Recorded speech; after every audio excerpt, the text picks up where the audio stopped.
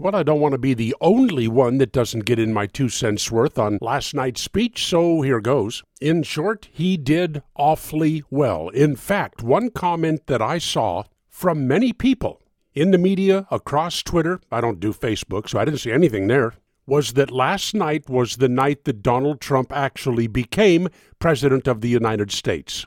Now, I know that just nauseates some of you proggies and Democrats out there, but it's true. Maybe it wasn't such a good idea for the Democrat ladies to wear all white. It sure made them stand out when they just decided to sit on their hands for most of the speech.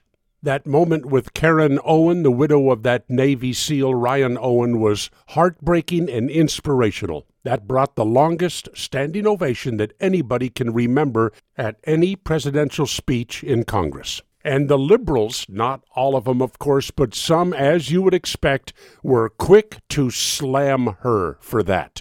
One former Hillary Clinton staffer named Dan Grillo actually made a Twitter comment about her sitting there looking like an idiot because she allowed herself to be used by Trump. Wait a minute.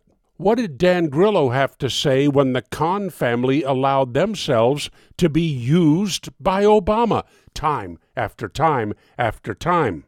Dan Grillo has now apparently deleted his Twitter account. Things to disagree with? Absolutely. Paid family leave. That's between the employer and the employee. The government has no business messing in that. A trade war? That's just what we need, folks. You don't know how miserable that's going to make you when you go out shopping. But all in all, they're right. Last night, Donald Trump did become the President of the United States. In the Solomon Brothers Studios, on Meds, in Naples, this is Neal Boortz.